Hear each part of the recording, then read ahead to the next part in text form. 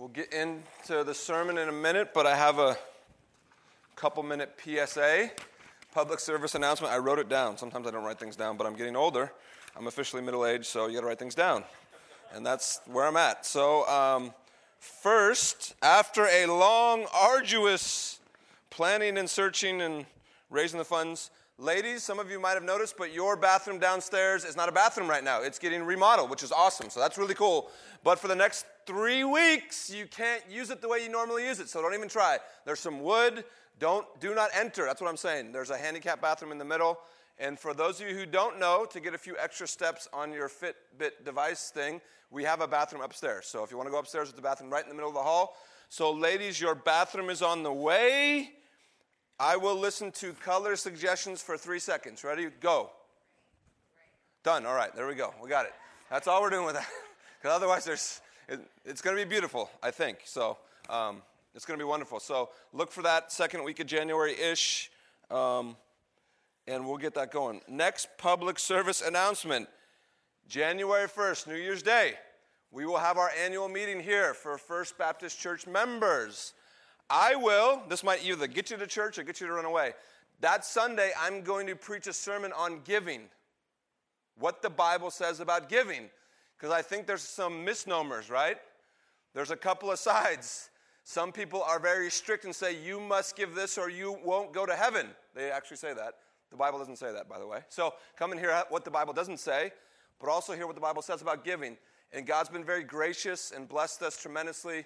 And I'll share briefly during the sermon what came in last year, donation-wise, tithe-wise, all of it, down to the penny, and what we're spending it on. And as we go forward as a church, we're going to try and do that every year to be as transparent as we can, because when I used to attend church and not preach and help lead, I like to hear the truth about the pennies. Amen? It's a good thing because we're all in this together. So we'll do that on the first. Right after service, there will be about a 5-minute meeting. We will be voting on deacons. We have a few names for you. Here's the nominees for deacons. Russ Fung. I don't know about him. We'll have to see about that one. Russ, you better start lobbying. No, I'm kidding, right? Steve Radosha and Sam Thomas. Linda officially, but I call her Sam. These people want to serve on your deacon board. It's a 3-year term. We'll vote on them. It's not like the election we just had. It's very loving and kind and gracious. And Margie Bellison has said, I will take the notes, right? Where you at, Margie? Be the church clerk. So that'll be detailed, right? Very good, very good. That'll be on the first New Year's Day. And last but not least, join us this Saturday. We'll have our Christmas Eve service. It's not going to rain. Praise God. We'll be in here. We'll have a communion service. We will end up out there in that courtyard. There'll be a small bonfire to keep a little bit warm, but we'll end candle lit, singing a couple hymns and bringing in the Christmas season that way. Please join us. 5 p.m. The service should not go more than 50 minutes. And again, there won't be any fellowship after that. And on Christmas morning, same thing. No Sunday school for adults. No Sunday school for kids. Worship service at 10 a.m. on Christmas morning. No food and fellowship after. We're ushering you off lovingly to your families, okay? We'll do that way. There's lots more announcements, but my 3 minutes is up. Check your bulletin, receive the emails. Let me pray, and we'll get into our sermon. See, I'm not cold anymore. That's a good thing, so I'm moving around. Father, thank you for today. Thank you for this season. Thank you for the events and activities going on. Thank you for a chance to slow down for a few minutes on a Sunday morning and sing and hear and pray and laugh and be joyful for Vin and others who are recovering, but also pray for those who are not feeling well, per se. We do thank you for traveling mercies for many people and ask that you would continue those as many of us travel through the holidays. In the next few moments, Lord, give me the grace to put before all of us, human beings, your people, your love. And I pray for grace because in some ways that's impossible. So Holy Spirit, come and show us what the love of God looks, feels, sees, knows, all things, your Son. Jesus, come in Jesus' name, amen. Did it ever occur to you that Jesus, in his teachings, mostly told stories? Ever think about that when you read the Gospels, if you read the Gospels? Matthew, Mark, Luke, and John. A lot of the didactic teaching we get, especially in the New Testament, was from the apostles, and they had reasons to do it that way. They had reasons to break things down because there was a lot of confusion. There was a lot of, it used to be this way, and Paul would say, I know it used to be that way, but now it's this way because Jesus said it was this way. And Peter, we love Peter. Peter would say it a little loudly, it's not that way anymore, right? And the author of Hebrews is a little snarky, and he would say things like, well, I guess if the blood of bulls and goats covered you for a season, the eternal blood of Christ will cover you for eternity. So he would teach that way, the author. But Jesus didn't necessarily teach that way. We as a church, if you haven't been here, spent 6 months on the Sermon on the Mount and saw Jesus teaching in his most systematic way. That's as good as it gets for Jesus. Matthew 5, 6, and 7. But many other things in the Gospels are recorded as parables or historical writings. Jesus going and doing things. I think there's a point. I think there's a reason for that. Jesus didn't simply spit out facts about God. He could have. Would have blown everyone's mind. He just didn't spit out statistics about God and the universe. He could have. And in the long road, we see some of that. But he talked more about regular situations to regular people in the day he was living. And these were mainly called parables. Parables are cute little stories. Some of them aren't cute because they cut to the heart. And it's like, oh. But the problem sometimes, I think, with us being 2,000 years removed, is we think parables belong in children's church and on Hallmark cards. And we don't see them for what they are. Parables, I believe, Jesus gave trying to wake us up. And in his goodness, he said, all of you, all humans, all civilized history is conditioned from birth to think and live a certain way depending on when you were born and where you live. I grew up in the 80s in America, and I was conditioned to believe in the American dream. It's not the worst thing that has ever someone's been conditioned, but it has its faults, right? People from other parts of the world were conditioned in a different way. But Jesus tells parables, I believe, mainly to wake us up to another reality, and that's the kingdom of God. This unseen kingdom. You can see its workings, but you can't see the temple per se, because Jesus says, I'm the temple when he lived, and he ascended. And there's theological importance there. But the parables Jesus teaches can be about salvation, can be about forgiveness, can be about mercy, can be about judgment. But all of them swirl with this thing called grace. And it is a curious grace. Why is grace curious? I'm here to tell you, grace is not fair.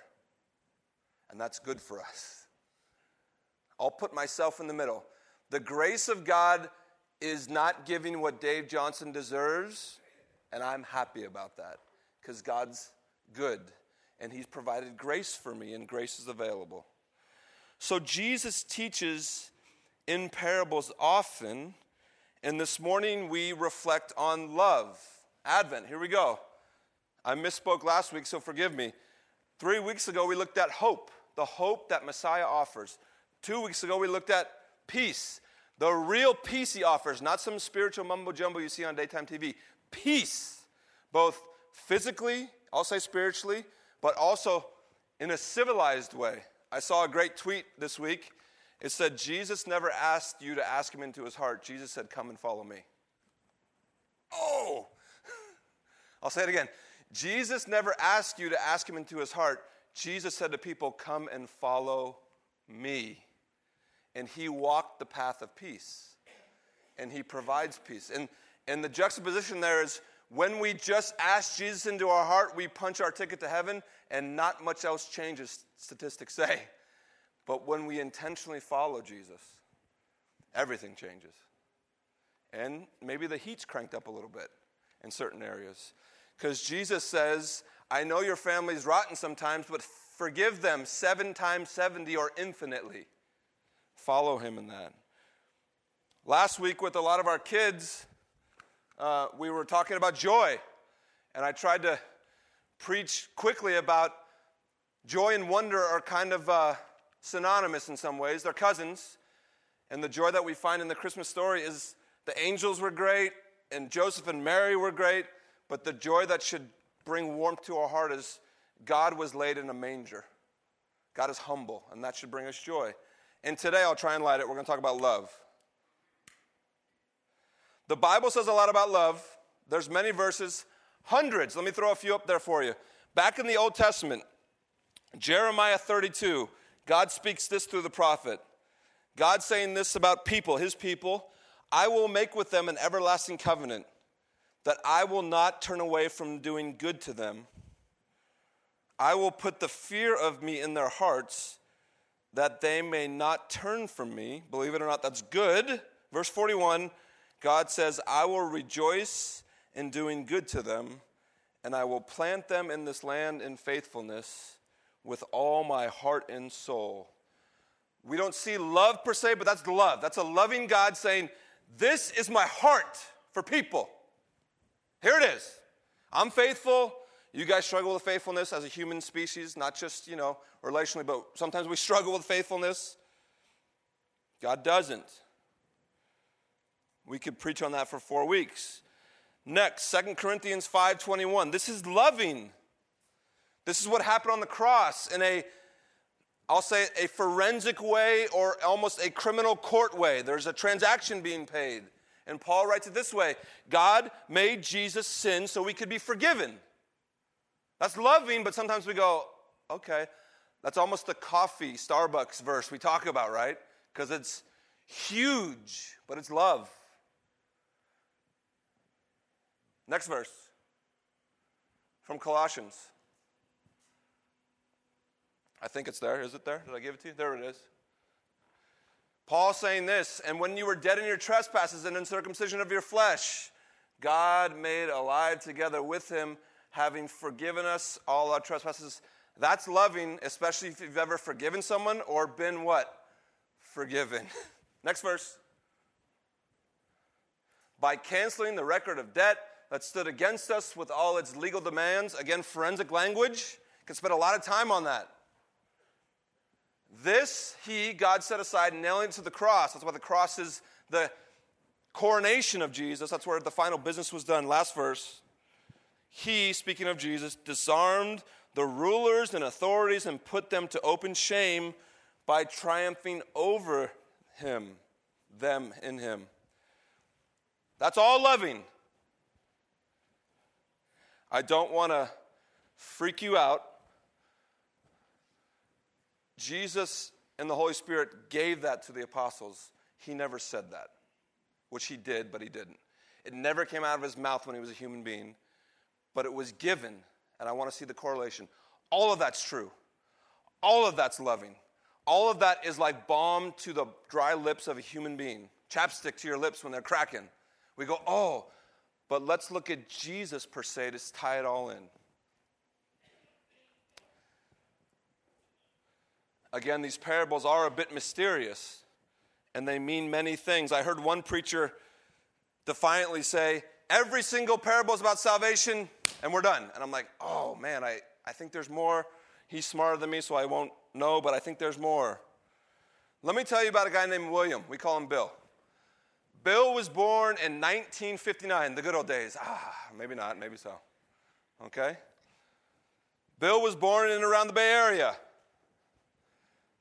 Bill started going to school, as most kids do, and he met Karen.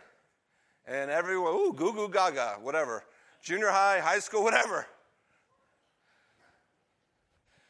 When Bill was 21 and when Karen was 20, they were married, and all the contemporaries said what? You guys are too young. But nevertheless, they were married. In 1980, they settled down in the Bay Area. For those of you who don't believe me, I guess it was easier to settle down back then. My parents did it, and it was more affordable. And Bill started a construction company. And in the next decade, there was lots of building, kind of like there is now. So he began to do very well. He was a hard worker. He was a faithful husband. Karen, even early on, helped him out in the office with all the clerical stuff because it wasn't Bill's strong suit. He just liked to do the things, okay? What happens next sometimes in marriages? In 1985, 5 years after they were married, Christopher shows up. Baby boy, beautiful, healthy, everyone's happy. 3 years after that, in 1988, another boy shows up, and his name is Ryan. 2 boys, a house, a business, a marriage, everything is going great. Bill's company continues to grow, and soon he employs many people in helping many families with this business. In 1991, out of the blue, Karen passes away. Bill's and the kids' worlds are rocked to the core. Sadness and grief, obviously, and things change. But Bill, being a faithful husband and faithful father and a noble man, in quotes, you know what I'm trying to say? Decides to raise his boys as a single man because he thinks that would honor Karen's memory. And he raised his boys as a single dad. Both of them go to local high schools in the area. Both of them try sports. Some of them, sports were good, some were bad. They both graduate from high school in the middle. Have any in the middle students? Some of you guys are real smart. And instead of going to college, they both start working for dad. And things are going great. The story goes that Christopher looks like Karen, but Ryan acts like Karen, so it brings some comfort to Bill, because he kind of has both sometimes, right? And the company continues to grow. And Christopher, being older, starts to manage a crew and manage projects. And buildings start to pop up like we've seen all over the area. And Ryan is kind of the snotty-nosed little brother growing up. And he starts doing the same thing, and there's that competitive thing, and he really wants to be a better employee, and one day a co-owner with Christopher. So at first he goes off to gangbusters. But a couple years in, he sees his friends, and they're having their college experiences and all these different things, and he begins to become dismayed. And he begins to have doubts, Ryan does, when he's in his early 20s, and say, I coulda, woulda, shoulda. Think of that about a 21-year-old guy. It's like, you still have time. But in Ryan's mind, no way. And so after lots of thought, after talking to Christopher, Ryan says, Dad, can we talk? Bill says, yeah, son, I love you. What's up? And Ryan says, Dad, the construction game is not for me. You've been successful. You and Chris are rocking. I love you for all the opportunity, but I'm really into these computer things, computer world and tech world. Can you make some calls? I know you're connected. Can you give me some money? And I want to start a business. And Bill sits there and he's wise and sizes things up and asks the questions. Ryan had all the answers. He knew about startups. He knew about investments. He knew about evaluations. He knew about the thing called venture capital. He knew everything. And Bill, in some ways, reluctantly wrote a check for Ryan for $1.2 million. And Ryan promised that whatever I'll say it this way, whatever money he made, he would give Bill 33%, a third. Both parties agreed it was a good investment, it was a good opportunity, and Ryan was jazzed. Ryan told his dad he needed to fly to Austin, Texas for the weekend to meet with some people, and he'll be back and they'll do things, and he's excited. 2 days later, Ryan disappears. He's gone. A couple days go by. Bill calls Ryan. Phone's not picked up, no voicemail, whatever, full, whatever. A week goes by, no contact. Christopher calls a couple of mutual friends. No, we haven't heard from him. I don't know about Ryan. Is he okay? I don't know what's going on. Bill then calls his business associates, who he tried to set Ryan up with. We haven't heard from him, and it's been a month. We don't know what's going on, Bill. If we can help out in any way, let us know.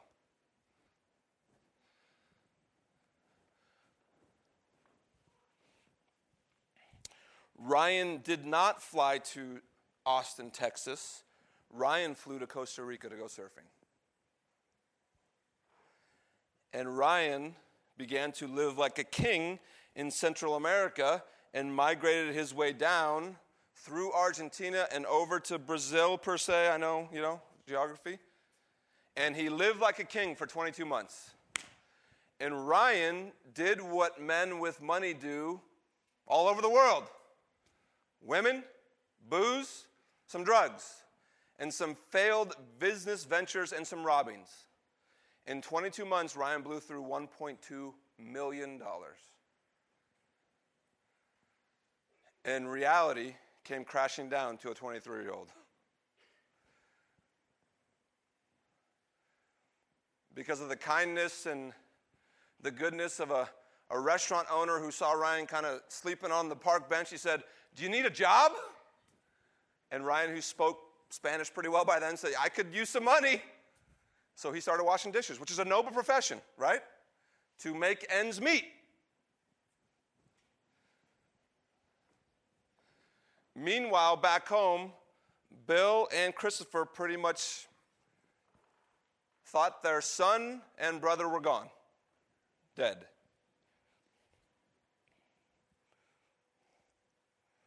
One night, about 11 p.m., in the back of a hot, sweaty kitchen, Ryan is going to town. And if you've ever seen like a small commercial dishwasher, they're like a sanitation machine, they're usually some form of stainless steel. He's doing his thing and sweating and making his money, and he looks up and he sees his reflection, and he doesn't even recognize himself. It's as if he's my age, 42. He's aged 20 years. He sees wrinkles and scars, and he doesn't even get a chance to think, but tears start streaming down his face. And he begins to weep in the back of this kitchen. And the owner comes in and said, "Did you hurt yourself? What's wrong?" And Ryan says, "I got to go. I'll see you tomorrow." And over the next few days, Ryan remembers how good his father is, Bill. He remembers how kind and noble and loving, and Ryan laments to the point of vomiting on how poorly he's treated his father. And we'll say it this way, Ryan comes to his senses outside of Sao Paulo in Brazil and says, "I got to change. Something's got to give. I'm going to go back to my dad, beg for forgiveness, and ask to be a worker on his crew just to pay rent and make this right. My situation, my life, my lying, my cheating." He comes to realization. The next morning he shows up to work and he tells the plight to his boss, the owner of the restaurant, and the boss says, "Ryan, my wife and I knew you weren't supposed to be here the last 6 months. What are you doing here still?" And the boss is very gracious, and the boss says, "If you work for the next 8 weeks, my wife and I will pay for half your ticket home." So Ryan eats rice and beans and everything else for 8 weeks, saves everything, and hops on a flight to SFO. Ryan lands, and kind of the honeymoon's over at that point. It becomes real now, right? The sounds bring back memories. The smells bring back memories. The fog is like comforting, but also my dad's only 15 miles away, so there's a ugh. And Bill lives in the Belmont Hills. And Ryan scratches enough money to get a taxi and shows up on not the front porch, but we'll say the curb of his dad's house. You know some of the Belmont Hills? They had those long staircases on the way up. He's got no bags. He's got no phone. It's him. And he tries to take a step. And he is petrified of what his father is going to what? Say. "How dare you? You are dead to me," would have been appropriate. Amen.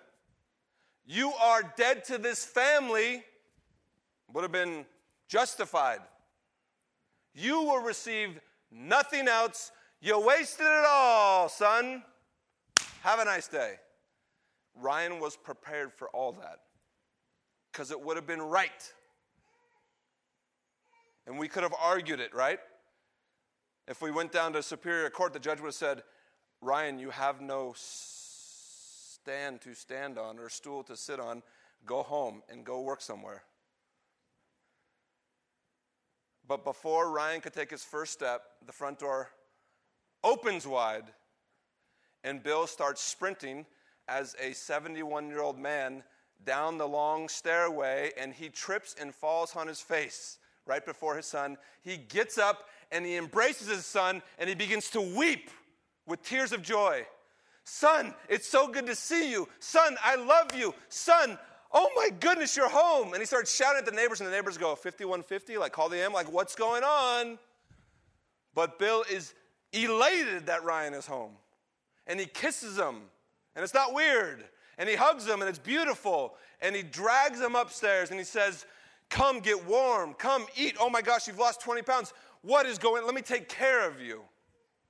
And Ryan, all he does for the rest of the night is weep at his father's kitchen table and says, Dad, why are you being so good to me?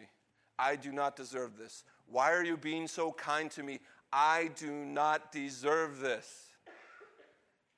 And Bill, being a wise father, says, those conversations will come, but not tonight. Eat some more food. Go sleep in your old bed. Get some rest, son. So Ryan gets up the next morning, and he tiptoes into the kitchen because he still knows, he's like, what? He's still.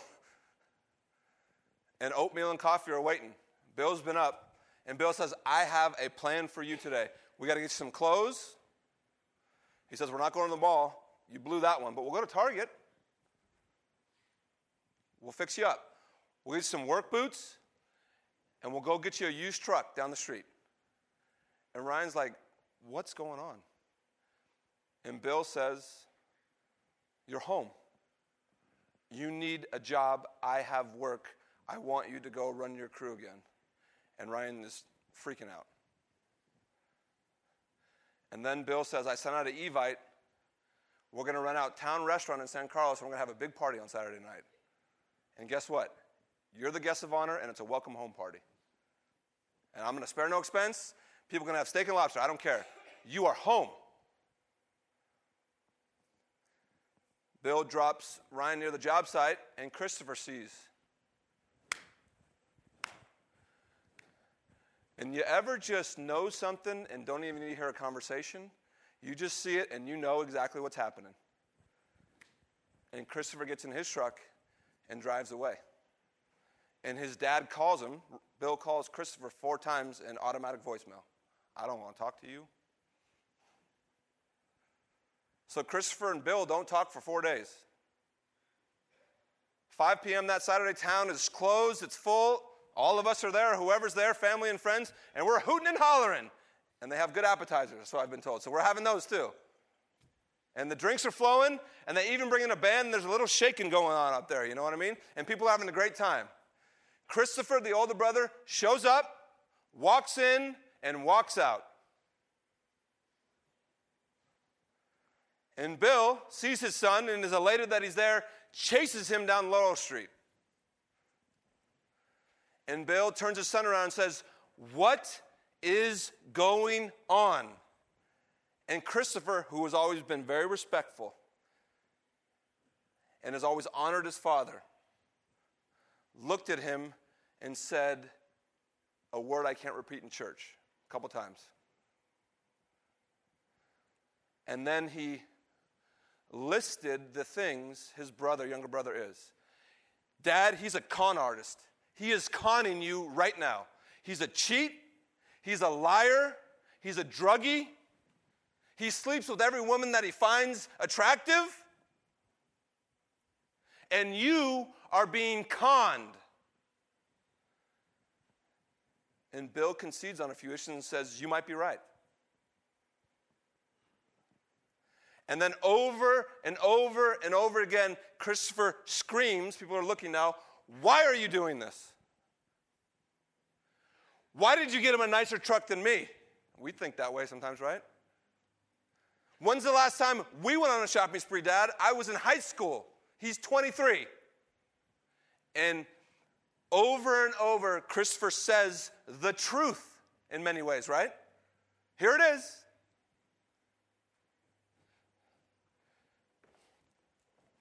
And Bill, in his own heart, per se, says and thinks, maybe I overdid it with the truck.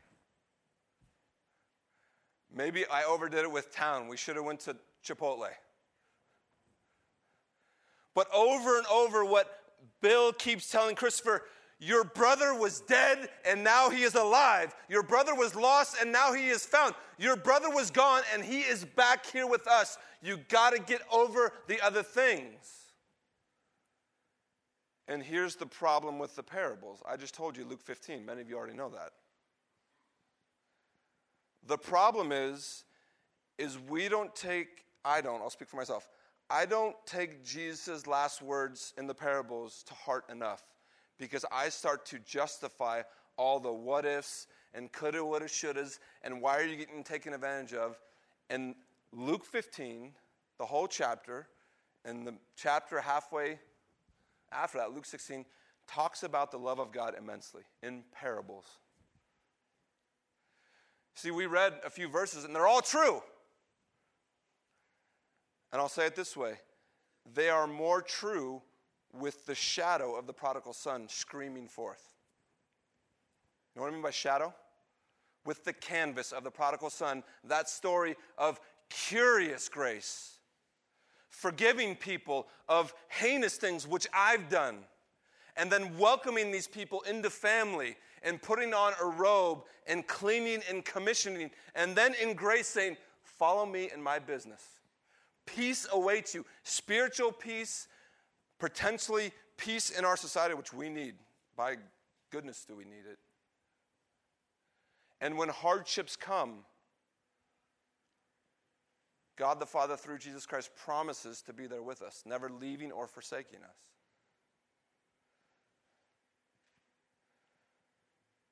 In the story, was Ryan a rotten turd? Amen.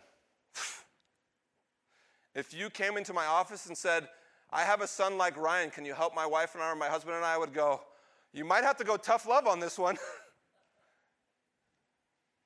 In the story, was the older brother Christopher justified in some of his thought and words? I don't know if we should talk to our dads in the way he did, but we get it, right? Amen, yeah. In the story is the grace put forth by this man William or Bill. Does it melt your heart? Because that's what Jesus is trying to tell you.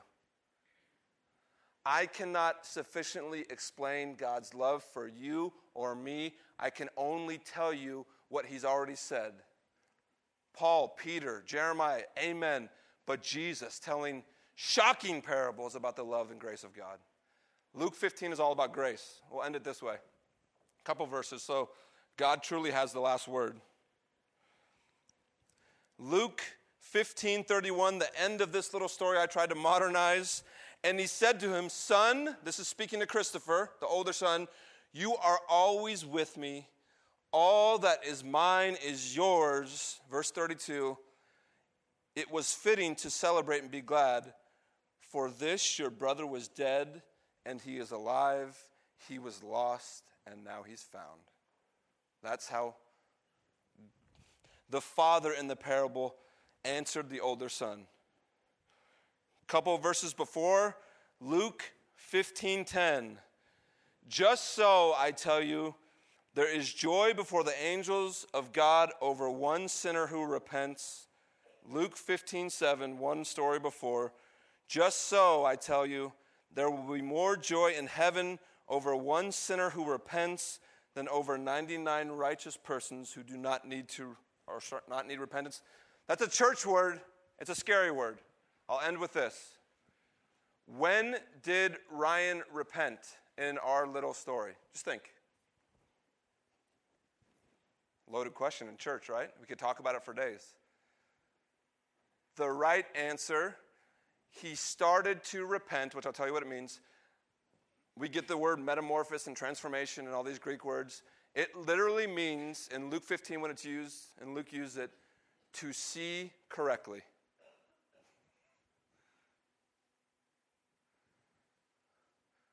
If I don't see God and don't know he's good and don't know of his love and grace, I will never taste it.